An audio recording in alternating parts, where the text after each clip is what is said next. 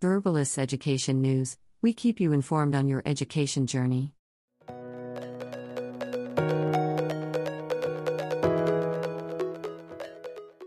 Malta has seen a significant increase in holiday bookings and visitor numbers for this year, thanks to the easing of travel restrictions to the Mediterranean island nation.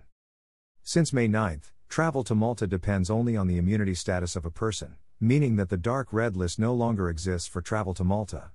All travelers over the age of 6 are just required to present a vaccination, recovery, or test certificate to be permitted entry to Malta without having to follow any additional rules. The requirement to present one of the mentioned certificates applies to all travelers over the age of 6.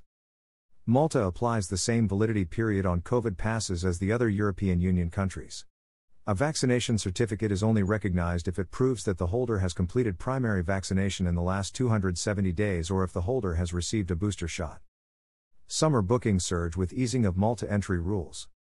On the other hand, the recovery passes are only accepted if they indicate that the holder has recovered from the COVID-19 in the last 180 days. As for the COVID test, the Maltese authorities explain that the country accepts both rapid antigen and PCR tests.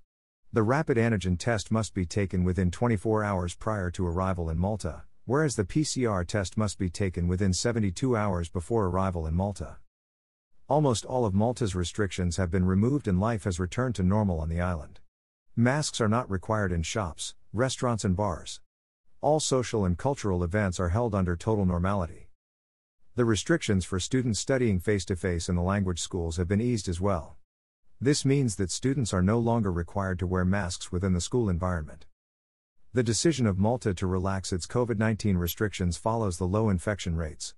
That scenic island has the world's highest vaccination rate. 93.8% of the entire adult population in Malta has completed primary vaccination as of May 5.